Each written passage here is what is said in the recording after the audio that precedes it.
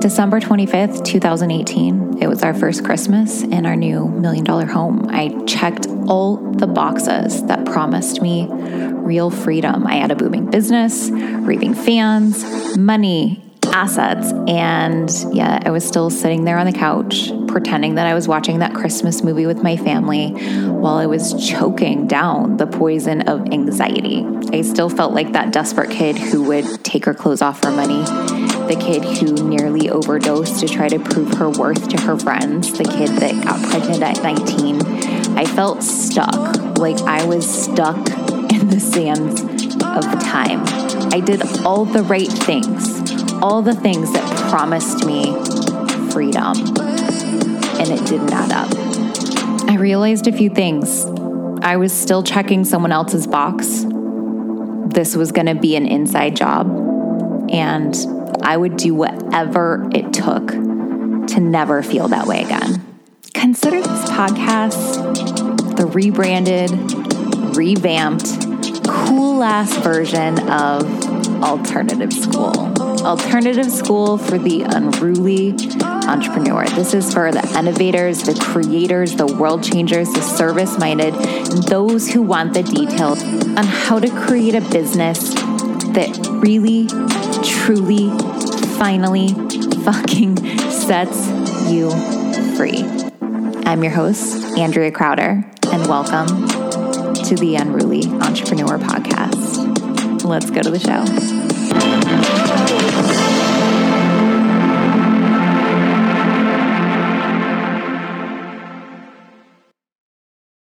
You guys are in for one of the biggest treats of your life. I'm about to introduce you to my mentor and the founder of Rapid Resolution Therapy, Dr. John Connelly. If you guys haven't heard me speak about Rapid Resolution Therapy, this is the modality that I stumbled across during trying to find solutions to help my husband and myself and my kids heal from my husband's PTSD from his serving in the Army, as well as our experience of, being caretakers of someone with PTSD. And so it started as a personal healing journey and fundamentally changed everything about my life and my business. There's not an area of my life that hasn't been wildly impacted by this modality. And I have been, let's say, a taste tester of healing modalities for, probably 13 or so years now. And I've never stumbled across anything that was as fun, painless, efficient, and as profoundly life-changing as this modality. My income has increased by over 350% this year because of my own internal healing, but also because of how I'm using this in my business, not just as a coach, but even as a marketer. And the things that we can gain from how John thinks. He's like one of the most, he thinks of everything almost like backwards. If the world thinks this way and it's just how we're supposed to think and that's just the way things are supposed to be, John says wrong. And, he thinks about things so differently. And that was one of the biggest pieces of appeal to me is everything that I thought I knew got flipped on its head as I started understanding this modality. And I can't wait for you guys to hear, not just who he is as a person, but the way that he explains things help the way that we think, feel, and behave, especially the patterns and the feelings that might feel useless or undesirable to us. He helps explain why that's happening and how to make it stop in the way that can actually be painless and fun versus some of the traditional healing modalities that we've seen. And I think we all know at this point as entrepreneurs, and if you don't, here we go, that the number one asset that we have in our business is the way that we think about things, our perspective, and our energy. It's us. We are the number one asset because we are the cause for every effect. right? And so John has given me a greater sense of power, intuition, creativity, perspective that I've been able to use in my business, in my life as a mother. We'll talk about even parenting in this episode and relationships in this episode. So without further ado, introducing Dr. John Connelly, who's now become my best friend. P.S. By the way, you guys, I manifested this. The first time I ever got on a training with him, I was so mind blown that my eyes, they were so wide, I just couldn't close them. I'm like, what did I stumble across? And I remember declaring to myself in that moment, in the first 2 hours that I knew him, my friend Mindy will vouch for this. I walked into the room when we were on our break over the course of this 4.5 hour training that I was doing that day. And I looked at her and I was like, I'm going to make that man my best friend. And I'm going to put him in my pocket and I'm going to take him everywhere I go with me. And I was so committed to that. Turns out he only lives an hour north of me, and we just had dinner together last night. We are now probably each other's favorite humans on the planet, and he truly is my best friend. I put him in my pocket, take him everywhere with me, and I can't wait for you guys to meet him, fall in love with the way that his mind works, and also fall in love with the work that he's created to make your life not just normal, not just okay, but fundamentally exceptional. Exceptional. Okay. Here we go. Introducing Dr. John Connelly.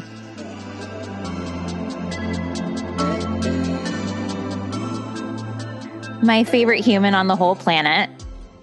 Welcome to the Unruly Entrepreneur. I'm so excited to introduce you to my community, although I think probably at least half of my community is already somewhat familiar with you, but welcome to the show. Andrea, what a pleasure.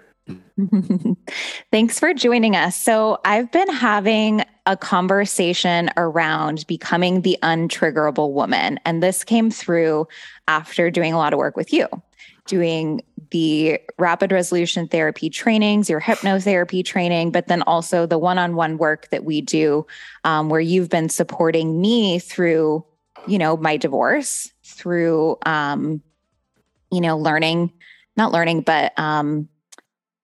I would say settling into this new life as a single mom, as well as an entrepreneur. We do a lot of private sessions around supporting me and making sure that my mind is not just well-functioning, but exceptionally functioning to do an excellent job for my community, my clients, and for future people who do business with me. So I would love to start with, number one, you introducing you and how you became, the man, Dr. Connelly, the creator, the founder of Rapid Resolution Therapy. Where did that journey start for you? Oh, goodness.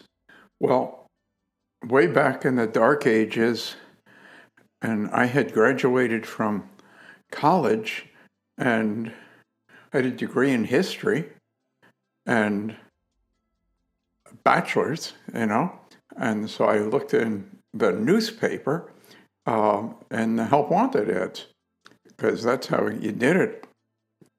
Couldn't find any jobs for bachelor's level historians, and everything else seemed to have some kind of skill that I didn't have. And I finally found out that there were jobs you could get by taking a test, and I had been able to take tests in college. So I took a test, and the next thing, I had become a caseworker on a child protective service team, which meant that when there was an allegation of abuse or neglect of a child, I was the person who knocked on the door and met with those people to try to either improve the environment, to find out if there was any substance to it, and then to improve the environment, and then if that wasn't possible, to move the child to a safer environment. So that was my beginning, and from that into eventually going to graduate school and learning things about counseling and therapy, and wanting to do stuff to make it so that people's lives would, basically to reduce suffering and increase joyfulness, was what what the aim was from the beginning, and still is. So there's a huge gap in between that and then where I met you, which is, well, I met you via a mutual acquaintance now, Wayne Brown, but I went into a session with Wayne working on healing some of the stuff that I had experienced, leaving my or not leaving, but like living with my husband who was dealing with extreme PTSD responses. And I was filled with this rage that I couldn't explain. And in about 60 minutes, I couldn't access the rage if you said, here's a huge $1 million check and it's yours to walk away with today if you can just feel that one more time. And I couldn't. So how did you go from there to teaching, empowering therapists as well as yourself to be able to do what a lot of people are now saying is like magic or sorcery? I'm so glad that was your entry. Wayne Brown is certainly an incredibly skilled guy. It's been such a pleasure to have him in the community, and as my top student, and it's such a skilled facilitator.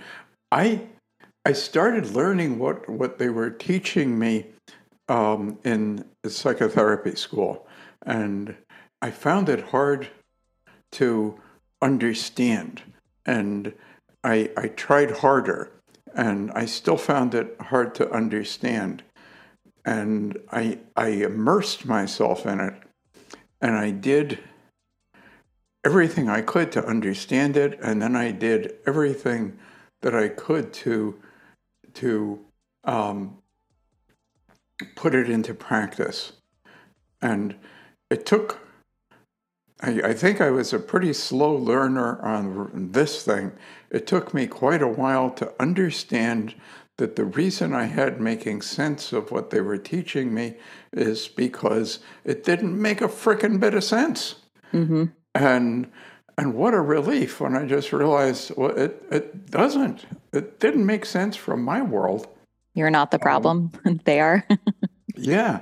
And so I eventually, after really going through, this graduate program and then even additional postdoc training and how to make changes happen in ways that I couldn't figure out how they made sense, I eventually found that none of what I was learning applied, and I started just making things up. And the things that I made up are the things that then you experienced when you went to visit with Wayne. A whole other way of understanding and making change happen with people's minds. So the way it's traditionally done is people who have something disturbing them, if it disturbs them enough, may go for treatment to a counselor or therapist, or perhaps somebody in the substance abuse addiction industry to try to get unstuck and move forward. And it often moves in what you would think is the exact opposite direction. In fact, they tell people, hey, now that you're going into therapy, you want to explain to people that that you might be a whole lot worse to deal with for quite a while, because it's going to be very difficult for you, and you'll be feeling a lot worse on the way to finally getting things resolved. Right. And gosh, how many people do you know who have been seeing somebody who's a counselor or therapist for a whole long time, and they're still going? And maybe they've even become really educated in being able to come up with pretty sophisticated theories as to why they're unhappy, and might share those with you and tell you how the unhappiness today relates to an earlier event, which relates to something else, which relates to something else. And they're doing a whole lot of thinking about thinking, analyzing various thinking and analyzing analysis. And it just seems like it takes a long time. It's difficult, it's painful, and it doesn't do much good. So I came up with something that is, it's hardly even similar to it. This rapid resolution therapy process is so different from what we think of as traditional therapy that somebody looking through that way of understanding things and somebody looking through the other way of understanding things would have a difficult time having a conversation about the same person. Yeah. I feel like through through personal experience first with Wayne, and then through my training, everything that I thought I knew about healing or even just improving my life got completely flipped on its head after going through rapid resolution therapy training. And I used to think, you have to feel it to heal it. And the way to get through something was to just feel it more and to cry harder and to scream. And some friends asked me if I wanted to go to a rage room next week. And I was like, no. That used to sound really appealing because it felt like a way to express some of the big emotions that I was feeling in my body, but it doesn't feel even useful anymore. And all the things Andrea, that I thought. I used to do that to people.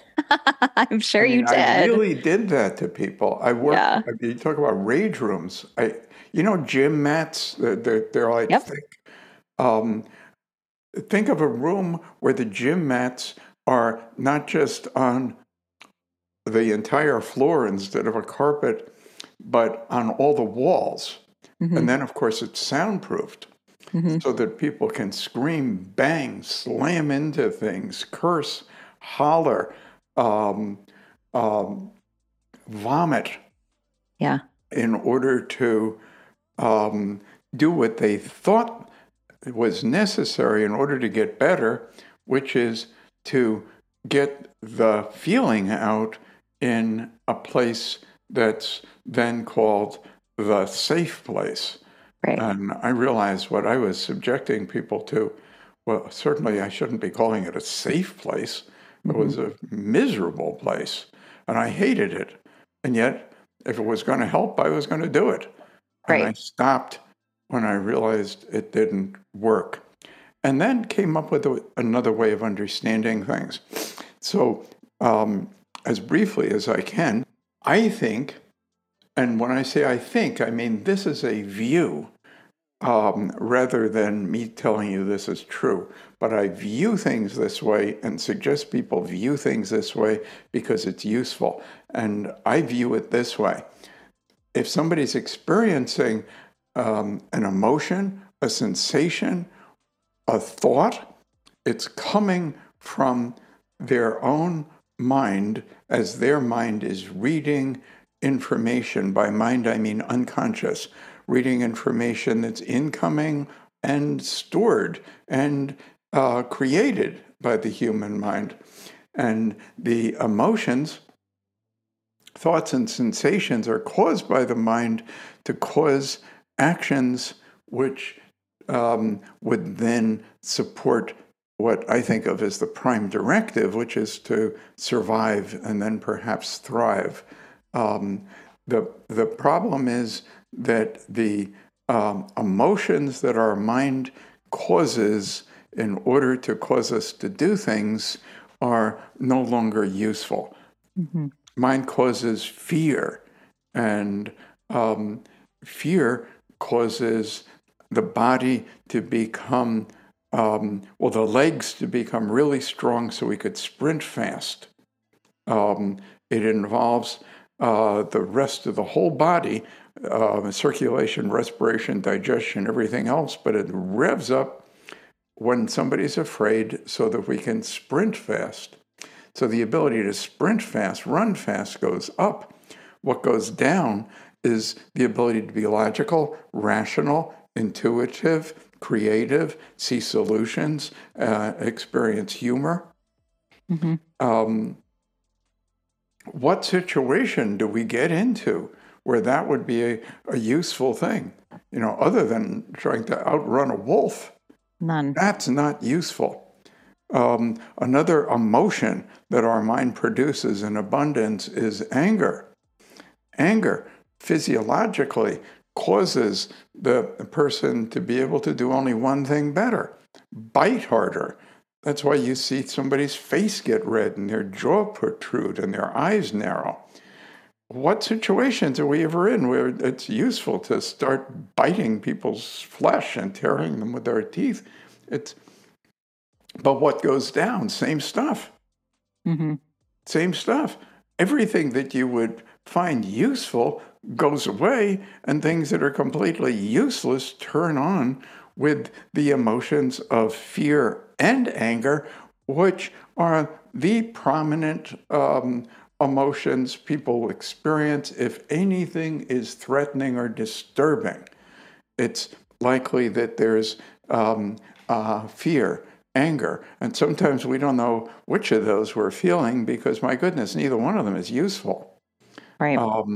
And the way that many people have been thinking about this is the problem is that stuff was generated and is stuck inside people, so they have to empty it out. They have to get rid of their anger, get rid of their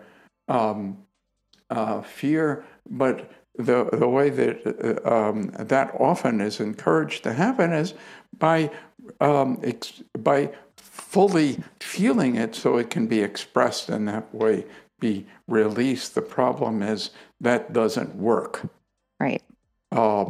And so understanding that it's the mind that's causing that because it's looking for survival, but is actually set to adapt to a completely different situation than the way we're in, I figured we have to be able to make a difference where that feeling is coming from, which isn't something that's cognitive. So there's a whole lot of therapy now that's called cognitive, where people are trying to make differences in emotion by what they can think logically. But you can't cause emotions by thinking. So if I say to you, cause despair, just do 5 minutes of it. Now do 5 minutes of shock, do 1 minute of rage, do 3 minutes of terror. We can't consciously do those things. And if we can't consciously cause them, how the heck are we supposed to consciously uncause them? So I don't think that works. And that's one kind of therapy that's really prominent. And the other kind is, well, let's find the origin of it and go back and experience it and express it, and that way get loose of it. But that's what would mean that somebody is being encouraged to re-experience the worst moments of their life because they didn't experience and express and release enough pain during it. Which is why you've heard, well, the psychotherapy is painful. That's certainly painful to revisit every painful moment and feel even more pain than you felt during it. So what I've learned instead is we can actually get right into the mechanism and shift where it's coming from, and that process can be quick, painless, and fun. Quick, painless, and fun instead of taking a huge amount of time being very painful and not really getting the results. The problem we have is that people are so used to it being something that it takes a very long time, that this seems it seems unrealistic. It seems like I'm, selling snake oil from from the Yep. back of a wagon, saying, "Hey, just drink this thing, and anything you've ever imagined and more will go away right away." Like those old what is it, medicine show people. Mm-hmm. Um, so that's one of the problems we have getting this across. My initial interest was, how can we serve those people that seem to be suffering the most? And since I was spending a lot of time with people who had been traumatized as children or adults in just in incredibly awful ways, we were thinking, well, what can we do for people who are thought to have battlefield PTSD, or people who have been raped, abused, gone through all of this stuff that's thought to take a very, very long time to enable people to go through processes which help them to better cope with it. I meet so many people who say, I have PTSD, and it's not like I've been having a sore throat. And it really sucks, but I'm thinking I'll be getting over it in a week or two. It's Right. it's provided as a diagnosis that becomes an identity, and that individual thinks that's it. That's who I am. Hey, tell me about yourself. Oh, okay. I'm 5'7". I'm black. I have PTSD, and I'm obsessive compulsive. These things have become the way people think they are, and if it's who you are, then I guess all you can do is learn to be able to cope with it. But I don't believe the way you've been feeling, the way you've been thinking, or even the things you've been doing is you. If you say, "Oh, I don't feel comfortable on escalators. That's just me." That's not you. Mm-hmm. If you say, I'm awkward in social situations, that's how I am. No, that's how you've been feeling in social situations, because that's the way your unconscious is working. And then people understand it all by trying to figure it out with concepts like credit, blame, pride, and shame. Oh, I'm scared because I'm cowardly, but my friend isn't so scared because he's courageous. Um, I'm, it's all the way back to good girl, or oh, I'm disappointed in you, bad girl, lazy girl, uh, industrious girl, all of this, and people are trying to figure out how to get their own minds and bodies working better by applying concepts that we use to control 3-year-olds. Mm-hmm. And it doesn't have to be that frickin' hard. What are some of the disturbing effects that you see people come in with the most that tend to go away after a lot, not a lot, but like after they start to clear some of these either beliefs or traumas? I know for me, like I was dealing with a lot of brain fog, and I thought like I have to ditch gluten, and like I thought it was a diet thing, and I'm sure like diets can absolutely play a role, but I've just noticed in the past few months that the brain fog is almost completely gone since I've been consistently doing RRT. My grinding, that I was like dealing with a lot of grinding. I haven't grind my teeth since, I don't know, a month or so ago when you did the. So many people do that. Yeah. You see, if anger is an emotional physiological response to perceived threat that makes it so that the jaw Right. is activated. Mm-hmm. And if that continues to be going through the mind even while asleep, Mm-hmm. that's why if you ask any dentist, hey, tell me about, it's called bruxism, teeth grinding, how significant is that? I mean, people, You know, I used to play football, believe it or not, and one of the things they would do is they put this big piece of rubber thing in my mouth. I was like, oh, bite this thing like this, um, so that, you know, I guess it protects your teeth when some helmet will smash in your face. But there are people who put that frickin' thing in every night Yeah. to go to sleep so they don't mash their teeth into sawdust. Mm-hmm. Because of anger, and it doesn't have to be that way, and you don't have to wear a piece of rubber in your head in order to not turn your teeth into stubs.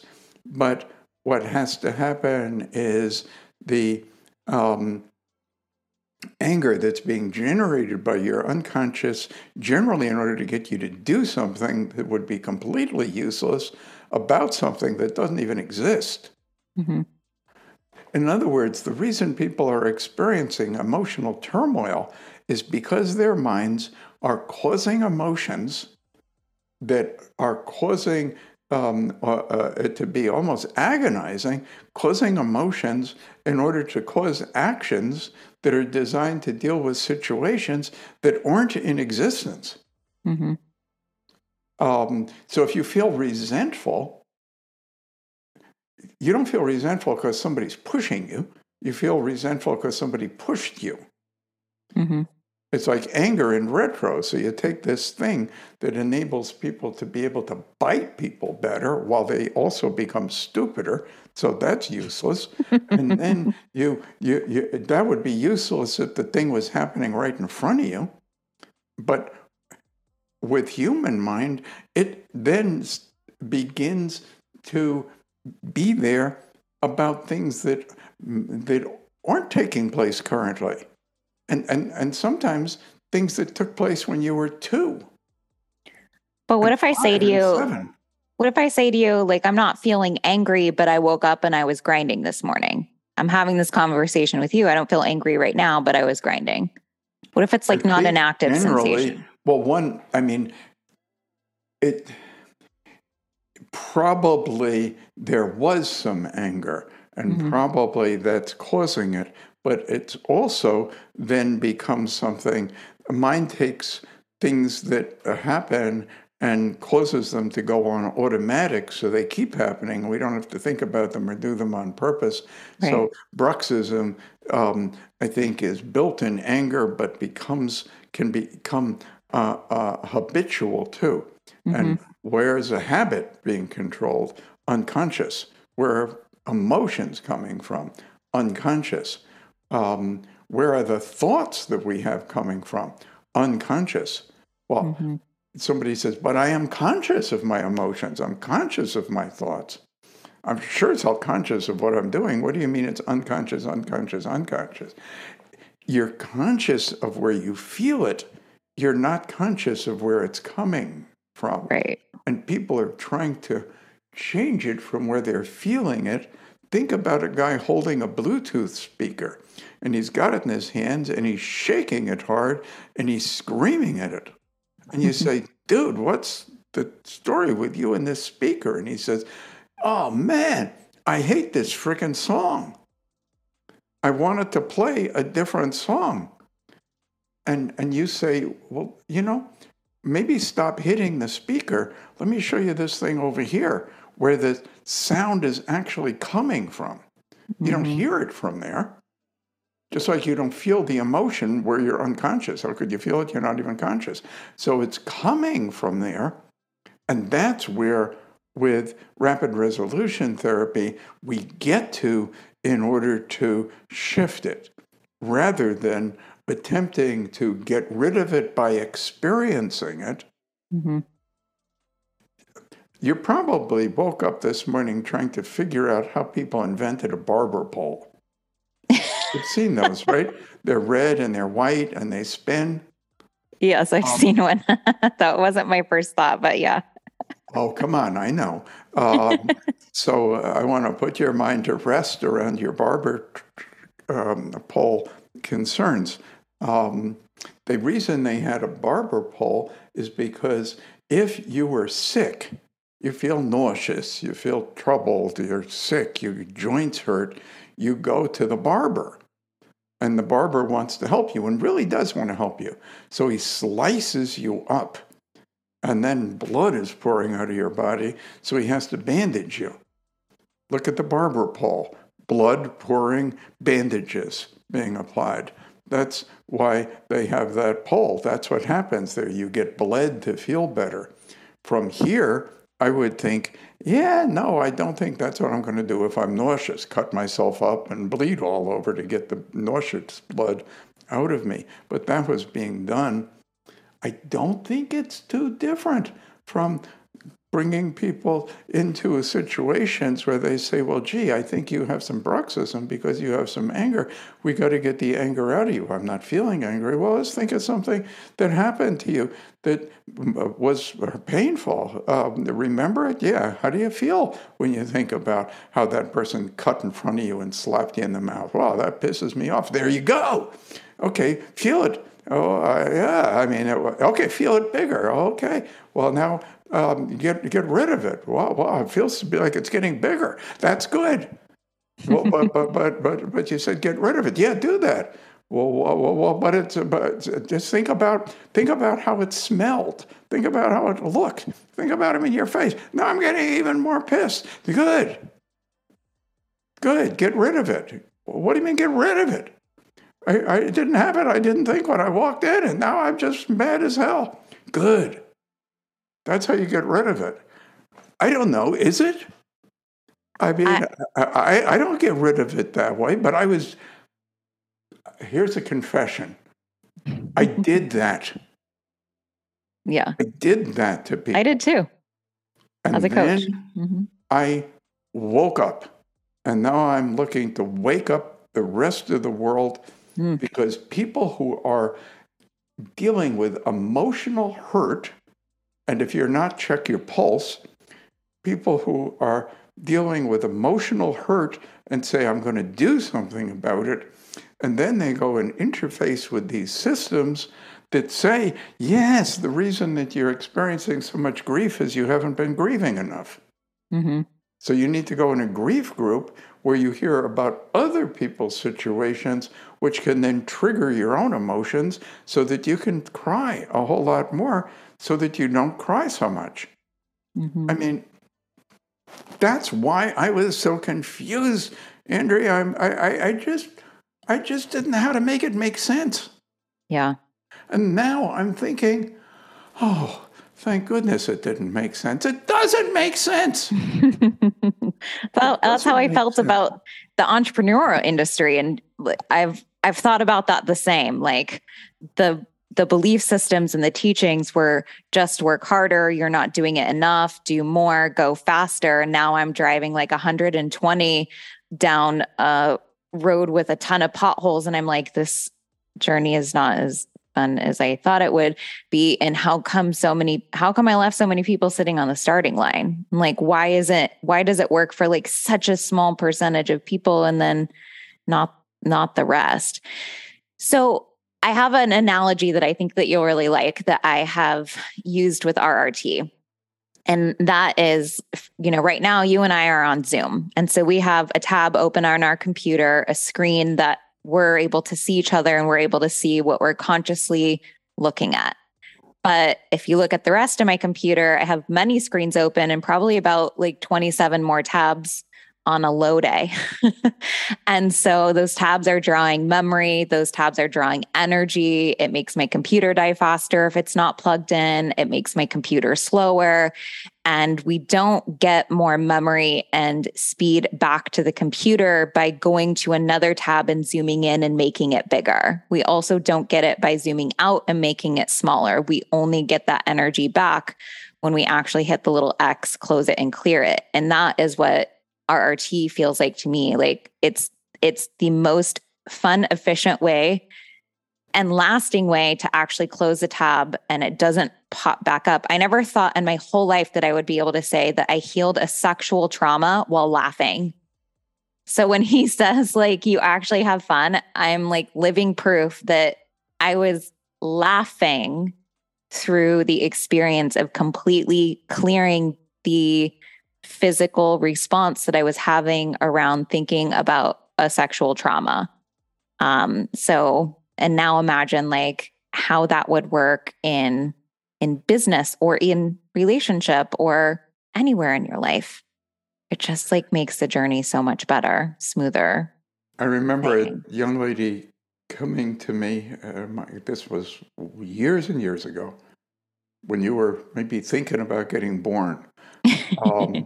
And she told me she'd been raped. And I said, well, you're coming to me privately, but you probably passed a number of free rape crisis centers where people would help you. Why not go there? And she said, oh, I already did. Mm-hmm. And I said, what? Well, why are you seeing me then? And she said, well, it wasn't a good fit for me because I kept getting the people so angry who work there. And I said, what'd you do? And she said, well, they were just angry that I wasn't sufficiently angry. Mm. And I said, well, are you angry about getting raped? And she said, absolutely. And I said, well, there you go. And she said, but I wasn't angry enough. Mm. And so they got angry at me for not being angry enough, because like the solution to feeling better is not feeling worse, even though the world is operating as if it is. Right. So yeah, I got real interested in that, because I think that sexual trauma can be just so awful for people.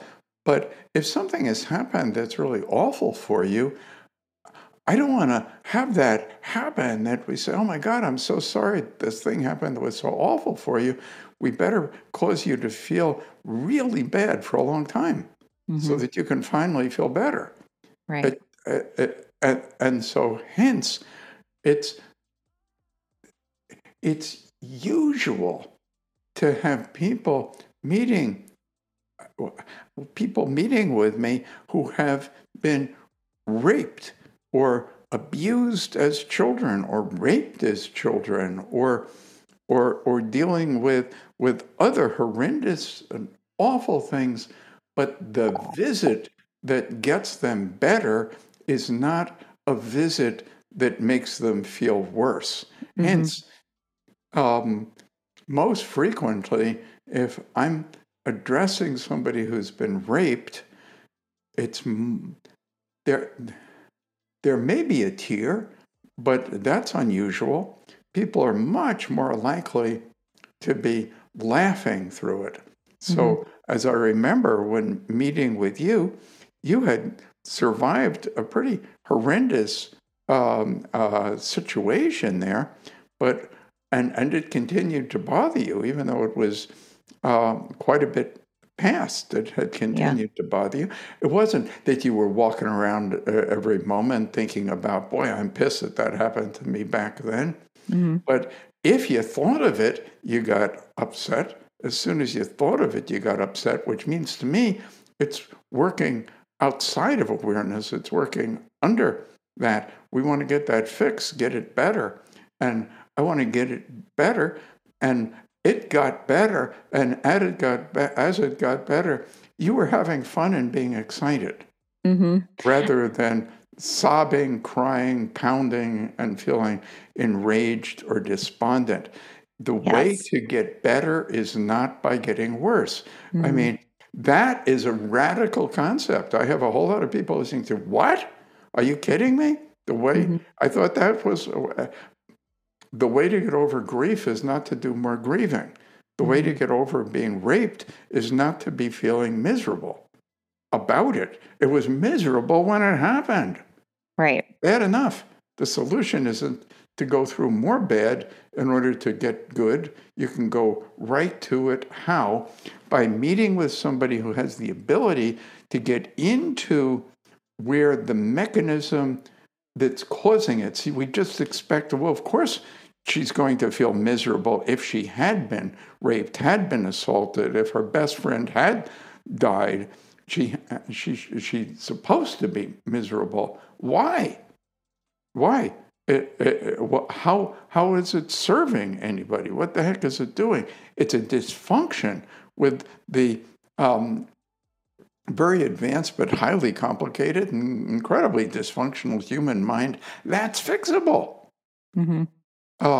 But that is radical, and that's not, that just flies in the face of what has become accepted truth.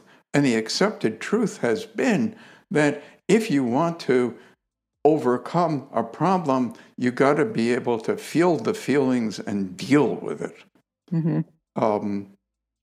And now there are tons of people marketing psychotherapy stuff that's done on the phone or online. And basically, that's called, doesn't everybody need somebody to talk to? Yeah. Well, I think it's nice to have somebody to talk to, but I have somebody I go and talk to regularly, and I pay her for it, and she gives me a free haircut. I mean, that works for me. I don't have to just pay. Well, I pay for the talk. The haircut comes for nothing. You know? So we have the way to tune that. Hence, you no longer are grinding your teeth, and you're no longer troubled about having been sexually assaulted, nor are you capable of being troubled by it. No. Nor are you angry at the guy who did it to you, nor are you capable of being angry at him. Well, doesn't she have a right to be angry? Yeah, she has a right to be frickin' miserable. Right. It's just, Andrea is not saying, yeah, give it to me. It's my right. I want to feel crappy forever because horrible things happened to me. Horrible things did happen to you. But you're not saying, therefore, please protect my right to be forever miserable. Right. When people go to therapy, they're told, this is your safe place for you to go work on yourself and get yourself better. And if they don't get better, they're told that it was their fault, they weren't ready for change and they were resistant. I mean, what other profession could possibly get away with doing this?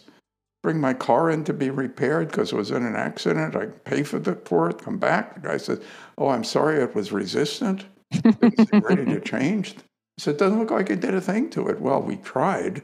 It wasn't motivated. I mean, we wouldn't accept this crap from any other profession, but we do accept it from those organizations that are the substance abuse industry, the grief industry, the mental health industry, all of which primarily guide people into feeling worse and tell them that's the way to feel better. With good intentions too, right? It's not that any of those people have an awareness of like, I'm perfectly fine with like causing someone to or assisting someone Andrea, in this long journey. Yeah, I know. did it. Right. I did it badly to people. I hurt people. No, I didn't do it because I said, hey, I can find some gals that have been raped and make them feel worse. Right. I was trying to do the right thing. Right. I saw the horrors happening to children when I was a child protective service worker, saw how terribly inadequate our culture's response to that thing was. Yeah. Wanted to then help people later who had been traumatized earlier and was willing to do what I was taught, which was things that made people feel bad. But then I woke up. Mm-hmm.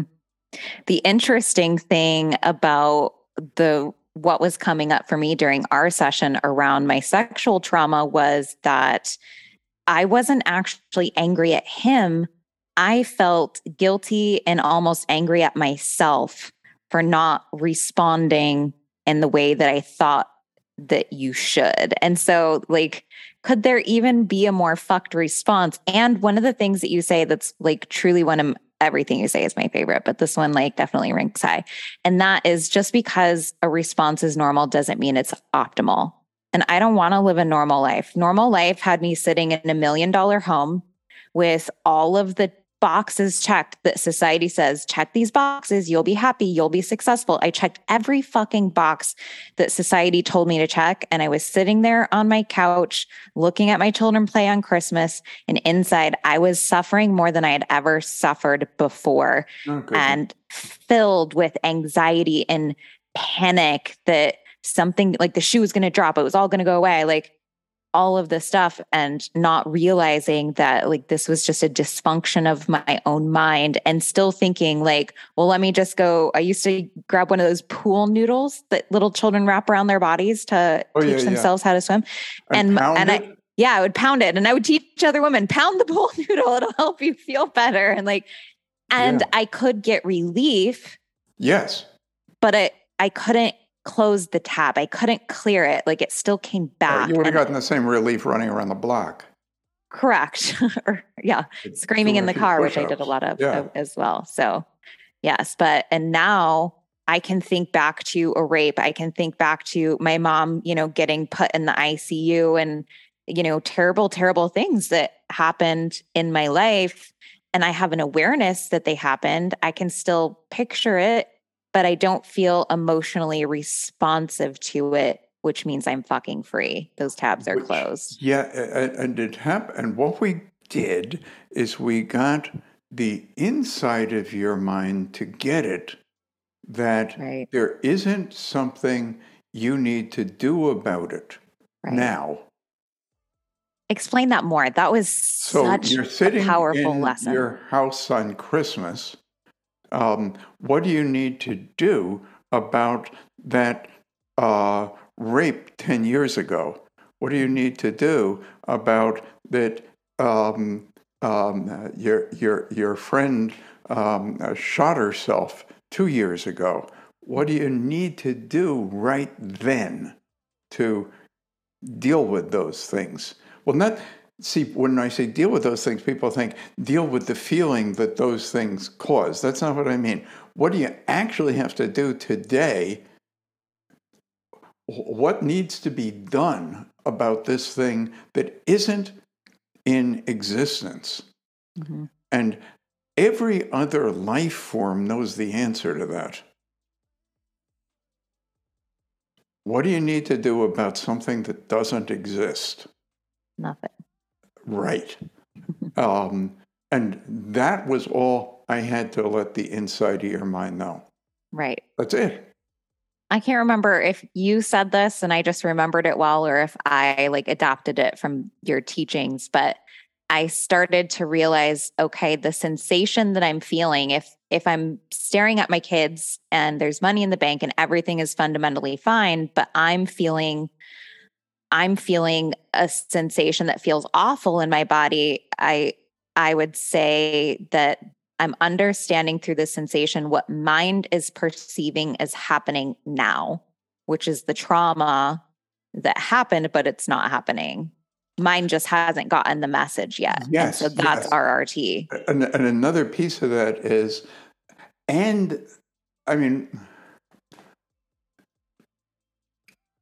where people can be triggered. And what does triggered mean?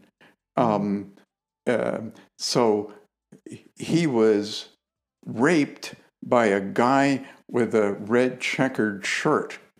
Mm-hmm. Somebody walks in with a red checkered shirt and he's freaking out. And people say, oh, well, you got to understand, he was raped by a guy with a red checkered shirt. Well, not that guy. But since the original data, if you will, about that didn't process through, it's getting activated by something with similarity. Hence, we're sort of familiar with the idea that the combat vet who saw his friend blown up by a grenade 7 years ago um, um, is triggered when he hears a firecracker. Mm-hmm. And it's not because he's now firecracker phobic. It's because the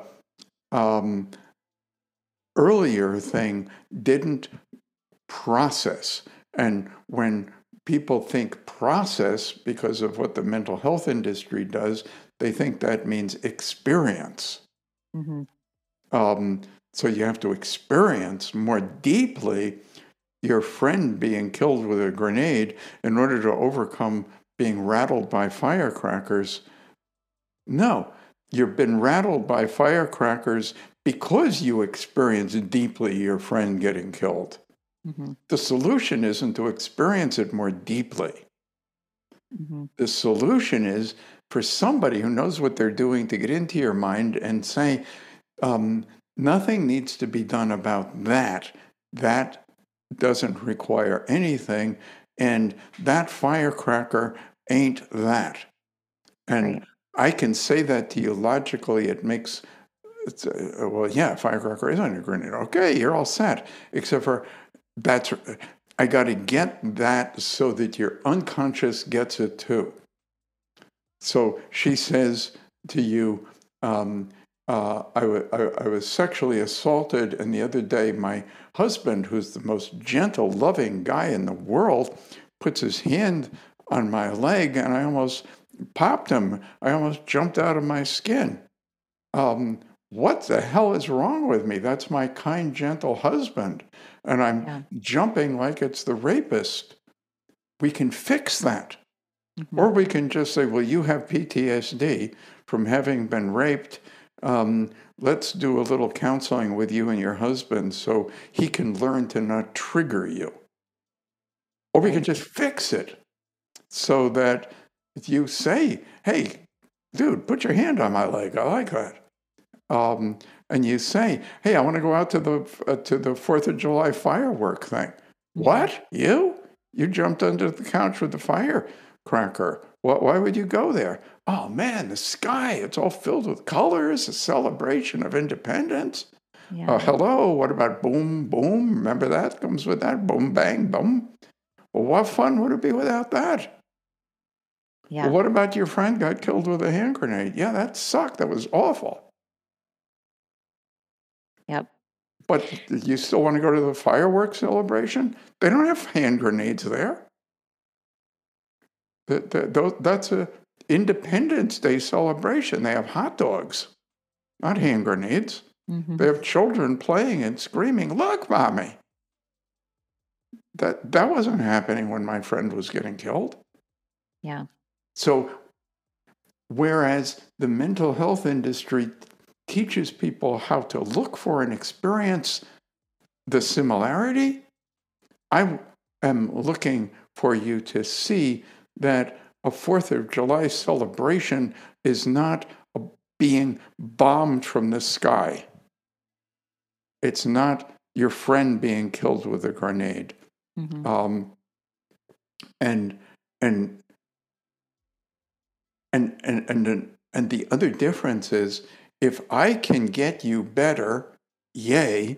And if I can't, if I didn't, if you said to me, gosh, John, I don't feel better, I would have said, oh, I'm sorry, apparently I don't yet have the skill to help you. Rather than, well, that's because you didn't really want to get better. Mm-hmm. You just decided to drive your car through the car wash, but you didn't actually want it any cleaner. You just won't let it go. There. Yeah, you didn't. Your car didn't let the dirt go. Don't blame the car wash. I do blame the car wash. If it's not ready to let the dirt go, then you say, sorry, dude, don't bring your car here. Don't do it. Get paid for it, and then say it's your fault. It's still dirty. Mm-hmm. That's what I find we're doing to people. With your people, the thing is, there are things that happened to these lovely gals that you're guiding. I had the privilege of meeting a number of them, but all of them had experiences that were challenging. Oh, come on, that were ugly. They had experiences that were ugly and awful, and they sometimes have gotten triggered, consciously or unconsciously, by something that has any kind of similarity.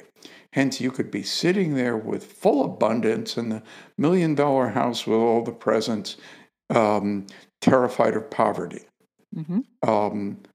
Was there ever poverty? Yes. Is there anything similar? Well, there's something similar between everything and everything. Yes. So similarity, what use is it? What's the difference? And you ought to have somebody who works with you who says, it's my job to get you better. Here's how long it's going to take. Here's how much it's going to cost. And I'm assuming it's my responsibility to get you better. Bring your mind over here with you, and you have fun while I'm fixing it for you. We know how to fix it, and it's not the way people have been told. It's not by feeling miserable. It is fun. It's so fun. I always look forward to my sessions. And even the Monday night calls. I've mentioned this on the podcast before, but it's worth mentioning again. Every single Monday, even on holidays, maybe not Christmas or whatever, when you probably would still show up on Christmas. You're a beast. I've never met anybody who works as hard as you. And now I'm just like setting a whole new standard for myself. But every single Monday, rain or shine, John shows up from 7 p.m. Eastern to 9 p.m. Eastern, and a lot of times even longer.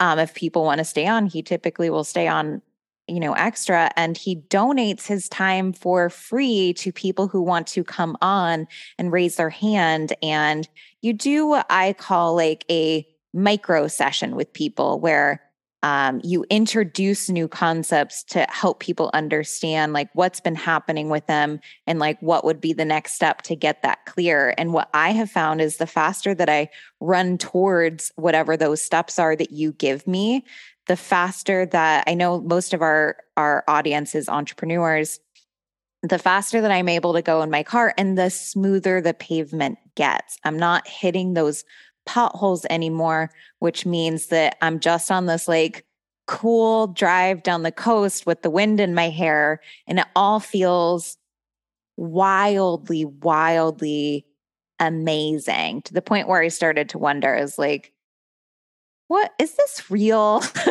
Well, yeah, because it contradicts Everything. Yes, everything, which is if you want to be successful, you have to work hard at something, and well, that's a little uncomfortable. Well, you think? It's supposed to be uncomfortable. If you would like to succeed, you will need to be very uncomfortable, and you haven't done very well in succeeding because you haven't been brave and courageous and cared enough to do the required suffering. I don't think so. I think that it can be fun to go from this place to even better. Getting better can feel better. It can feel good to get better. It doesn't have to feel badly to get better. And I've met with a number of the people that you kindly introduced me to, and the people I've met through you were just beautiful and very bright women who had achieved significant success financially in building businesses that they cared about. And, everything that they thought before they had it, that if they had it, everything would be fine, but everything still wasn't fine. Yep. And there were still feelings of lack and fear, and I'm going to lose it. Well, that's because I only have $1 million saved, and I have some psychological problem that I need to suffer through in order to get over my problem of not being able to increase my profit more than the 2 million a year, because obviously I'm still, so they were suffering. Yeah. And a lot of people look for wealth in order to finally end the suffering. And the bad news is, I've had the privilege of getting to spend time with a bunch of people who everybody else is jealous of. That person who lives in the house, everybody else thinks, my God, if I could afford that house, I'd be fine. If I was driving that Bentley, I'd be fine. Right. If I was this, I'd be fine. And some of the people who were so wealthy were some of the most miserably unhappy people I ever met. And that doesn't mean that it makes you miserable to be wealthy. They were miserable before they got wealthy. But being wealthy in and of itself didn't fix it. No, it's like the rage room. It gives you moments of relief sometimes. Yeah. But you can't keep it. It doesn't fix it, and does it make it any worse? Well, maybe a little bit, because if you don't have any money, maybe if you make some, you'll be better off. So there's some hope. If you've made a whole lot, I mean, it's hard to say, gosh, I have $5 million, but probably the reason I'm miserable is because I don't have 10. Right. It gets less a buy-into thing. And then people are on that hamster wheel. And all those things are super worthwhile, but there are other things that can be done that really open up joyfulness, passion, creativity, excitement, humor, fun, playfulness, sexiness, that an increase in net profit alone doesn't do. Correct. And that's a hard lesson to learn. And it's hard to grasp when you haven't experienced it yet, because again, sometimes you get that like big dump of money in your account and you're like, okay, I made $5,000 this month, or even $15,000 this month. And you feel better for usually a day, maybe 2 at the most. And then it's like, but I got to keep going. And it's all just a fucking trauma response that doesn't lead to internal satisfaction. And the thing that that doesn't mean don't make the money. Right. Because no, please make the money. All kinds of useful and fun, but it doesn't mean that if you have $1 million and you're unhappy, that you're unhappy because you don't have 3. Right. It's all about how mind is processing It's how mind processes, and it can be adjusted and it can be fixed. Why don't people do it? Because it's not known that it can be. I'm like, there's a tremendous amount of stuff out there that will tell you that in order to get from here to there, it's going to take time and it's going to take willingness to suffer. I think it's unusual to hear somebody say, if you're suffering and you would like to stop suffering, it won't require any suffering. Right. And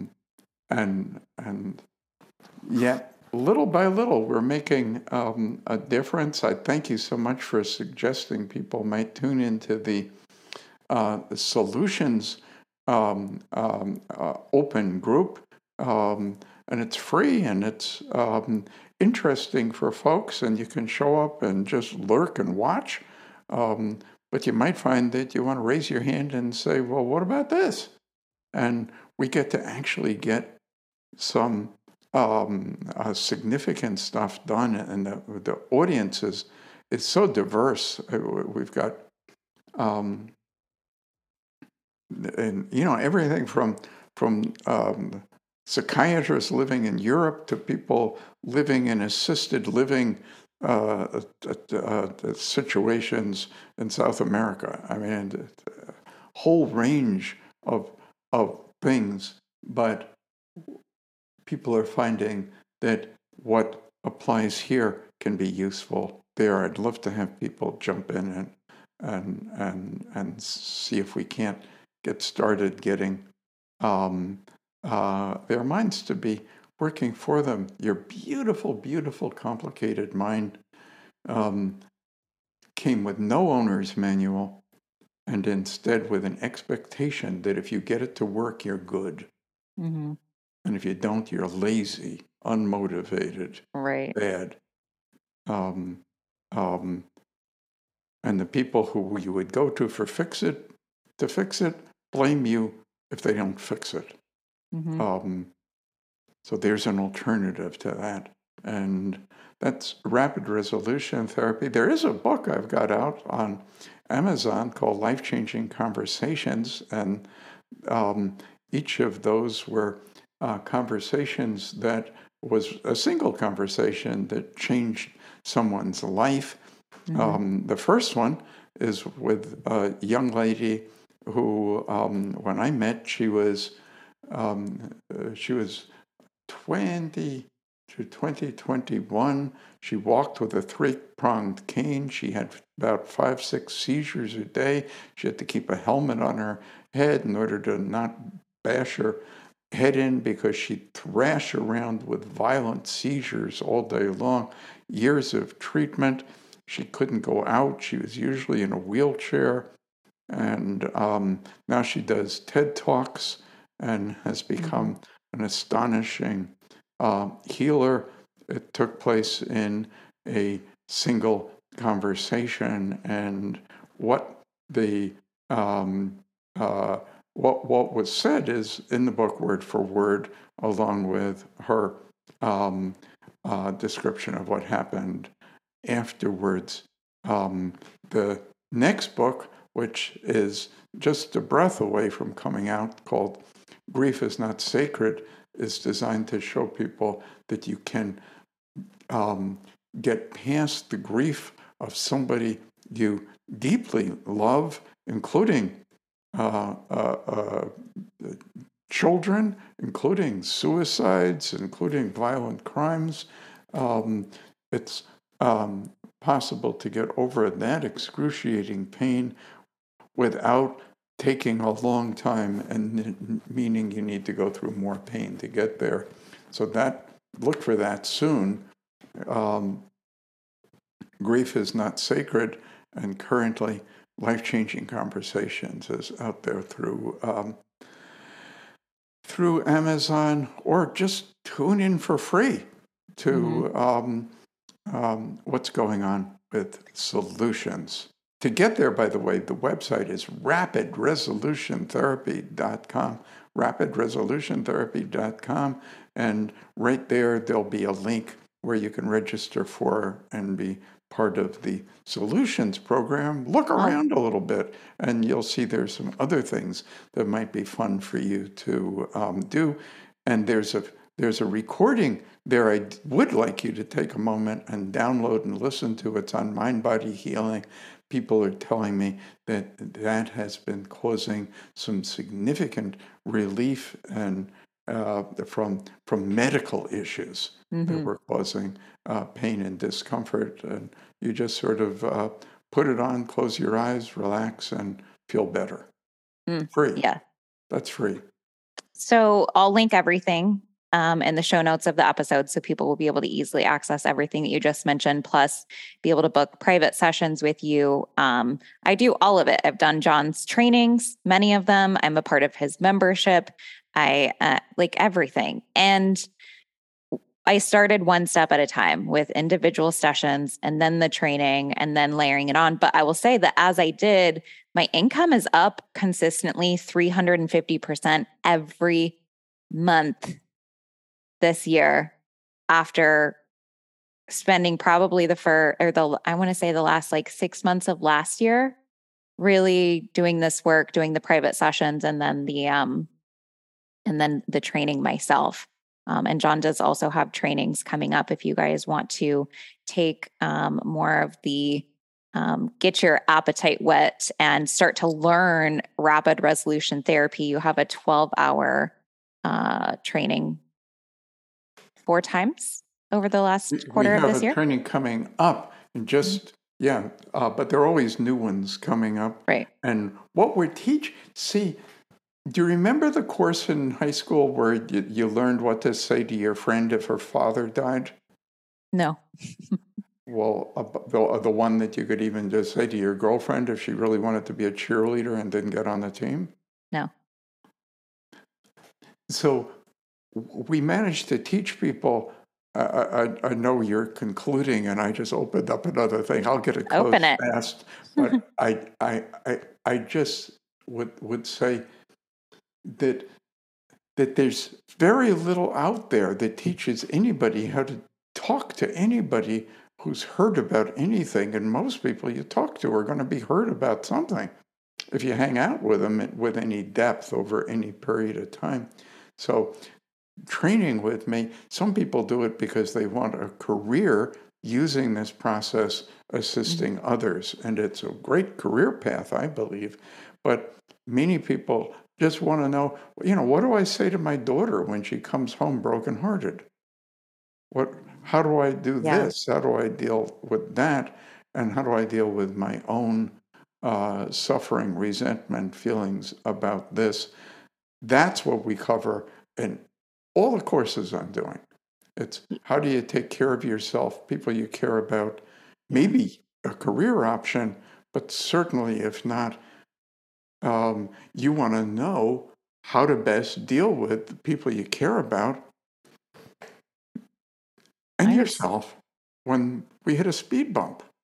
I would say it's made me even a better marketer because I understand like how to even connect with people on a level and help them understand themselves. My marketing has improved tremendously because of rapid resolution therapy. I speak differently in my copy and in my videos. And also as a mother, I forgot to tell you this, but this has happened twice in the last month or so, in the last 30 days.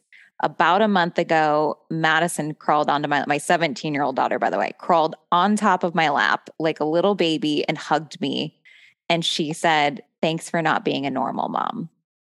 Because the way that I relate to her and understand her and like who she is and what she's going through and who she's not and experiences that she's having is wildly, wildly different, especially as she's gone through, mental health issues over the years. And then even my son, who's, dealt with, both my children have gone through a lot of, trauma with how they've grown up and experiences that they have. And that's probably true for most people. But the other day we were also walking into the movie, just last weekend, we were walking into the movie theater and she said something, I can't remember what it was, but the way that I responded to her, she grabbed my hand, she held my hand, and she said, "I never thought about it that way." And then she said it again. She's like, "Thanks for not being a normal mom."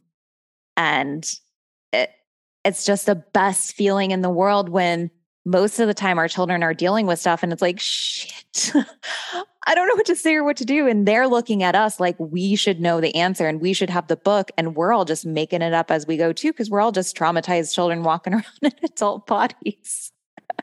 But there's not an area of my life that hasn't been positively impacted by your work. So you're so amazingly inspirational. I mean, I'm listening to you talk and I'm doing my best to not get like mushy and teary and stuff like that. Cut it out. Get tough, John. Get tough. That's the only time I cry with you is when I'm crying relief because I'm oh my God, it's finally that's what gone. You inspire in me. I just want to. Yeah. Oh, she thought that. And those tears are okay. Yeah. Tears of joy and relief are certainly illegal in the RRT world. RapidResolutionTherapy.com to open the key to that kingdom. Yes, open the key to the kingdom. The last story that I'll tell is going to tee up for the next episode. And the last few weeks, I've had 3 private sessions with John because some big things came up that appeared small to me. I didn't really, one of them was the sexual trauma, and I knew what that was right away. And I knew that I was having a response to that. And that was very clear. Went in, cleared that. That was great. The next one was I put in an application for a new place. And as soon as I as soon as I turned in the application, I started feeling these sensations of panic and I couldn't clear it myself. And I went maybe 5 days probably where I was just like, okay, enough is enough. I've got to get on John's calendar as fast as humanly possible. And luckily you were able to see me very quickly. And what I thought was just a very irrational response to maybe like an up level, like I'm going from, one payment to a larger payment, but it just didn't seem big enough to make sense. And then I remember calling you and I'm like, I think I'm afraid of getting rejected by the apartment. And you laughed at me and I was like, doesn't he know this, how real this feels to me? And you're like, that's not it. And we realized once we got into the session that unconscious mind thinks that things are similar or the same, as you said. And so unconscious mind linked me applying to the apartment from a situation when I was 12, when my mom was being really abused. She found out that all her money had just gotten stolen. She was on the phone with the bank. And this was just before she left her ex and moved out, and we moved into our own new place. And I remember describing it to you as, I feel like I'm in this state of panic, but it feels like purgatory. And on the other side of it is death. It felt like death was around the corner the next day. It was intensely uncomfortable in my body. And I hadn't felt feelings that intensely in a long time. So we cleared that in a single session. And then I went back. Call that, by the way? What? Go ahead. Normal. Yes. But we don't like it. Correct. No, it was fucking awful. No, but it's normal. Right. And that's what I would like to see not be normal anymore. Right. Yeah. No, you're not normal because you're no longer bothered. I'm not normal. I love that. Yeah. That's my favorite compliment. And it makes your daughter hold your hand and tell you how special you are. Yeah. Yes. So run towards this shit, people. Thank you, Andrea. You're amazing, John. I really appreciate your time. And I can't wait for so the next episode, you guys are actually going to hear mine and John's session. I'm going to let you guys creep on the audio and hear John actually clearing that session around the panic, the apartment, and my mom. So that's to look forward to next. So click on the episode and leave a review. Stay well, everyone.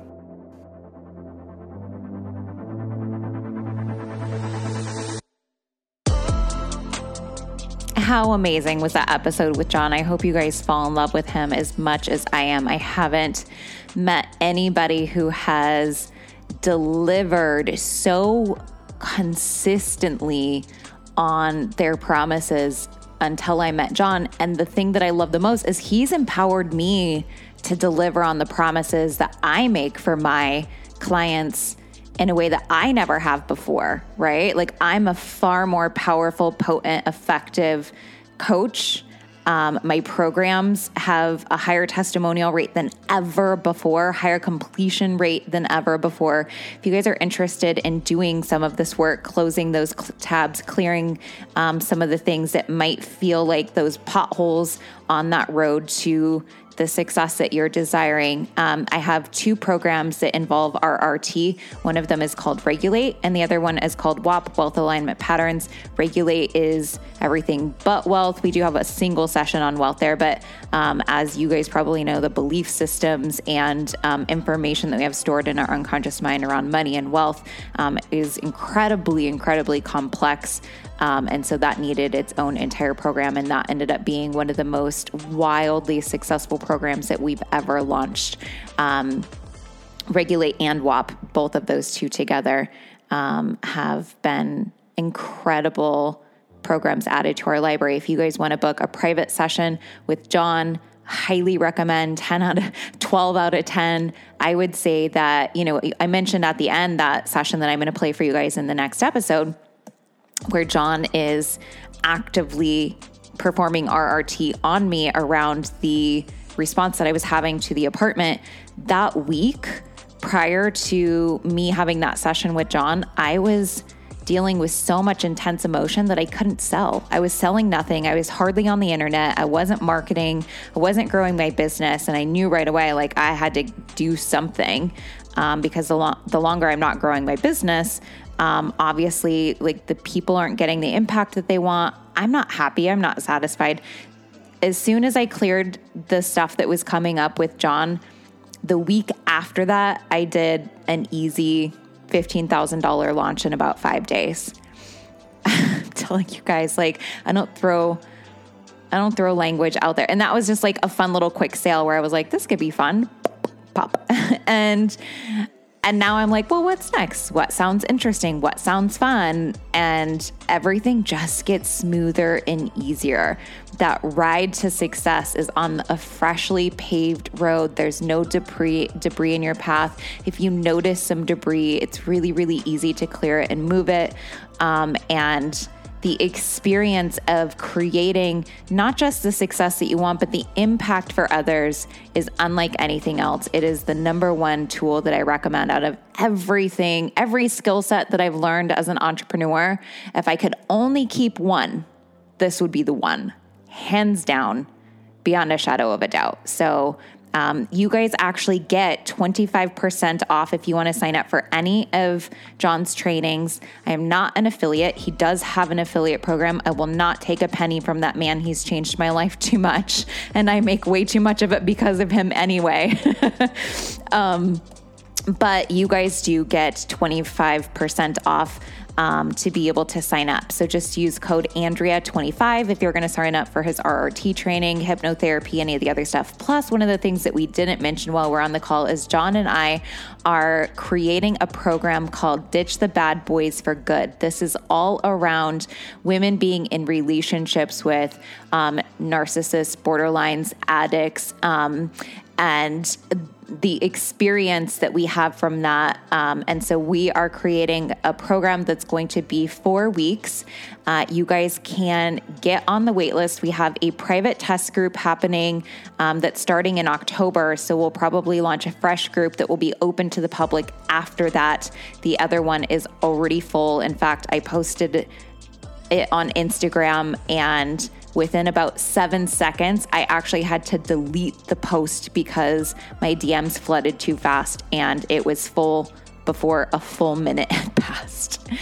So I can see that women are craving better tools and skill set and better ways of how their mind processes information around relationships. So whether you're in a relationship that may not be too healthy for you and you're trying to respond better to it, or whether you don't want to get into another relationship like that, this would be the program for you. So this, if you found yourself in relationships with narcissists, sociopaths, psychopaths, borderline, unavailable, cheaters, liars, heartbreakers, users, addicts, manipulators, players, gaslighters, abusers, this is how you handle it if you're currently involved, or how to spot it so you don't get involved, and actually changing how you are attracted to men who will actually make you happy. So there's going to be some unconscious adjustments that are happening in the program that adjust the attraction that feels genuine to you. So you're more you're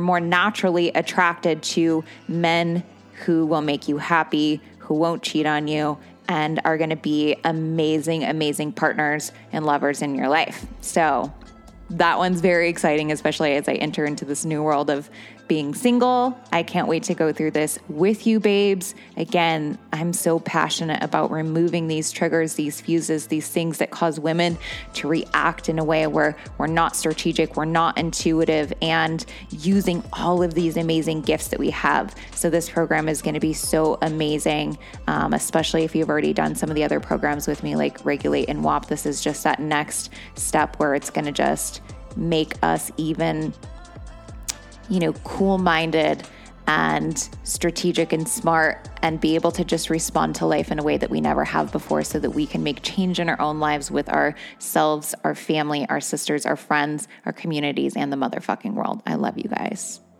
To get on the wait list for that, just click the link below. And if you enjoyed this episode, please share with a friend.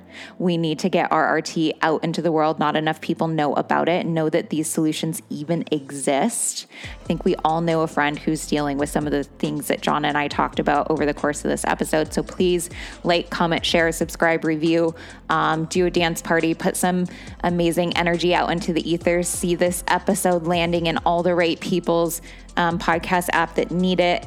And when we bring that intention together, we bring more power to it. And with that power, collectively, we make change. Thank you guys so much.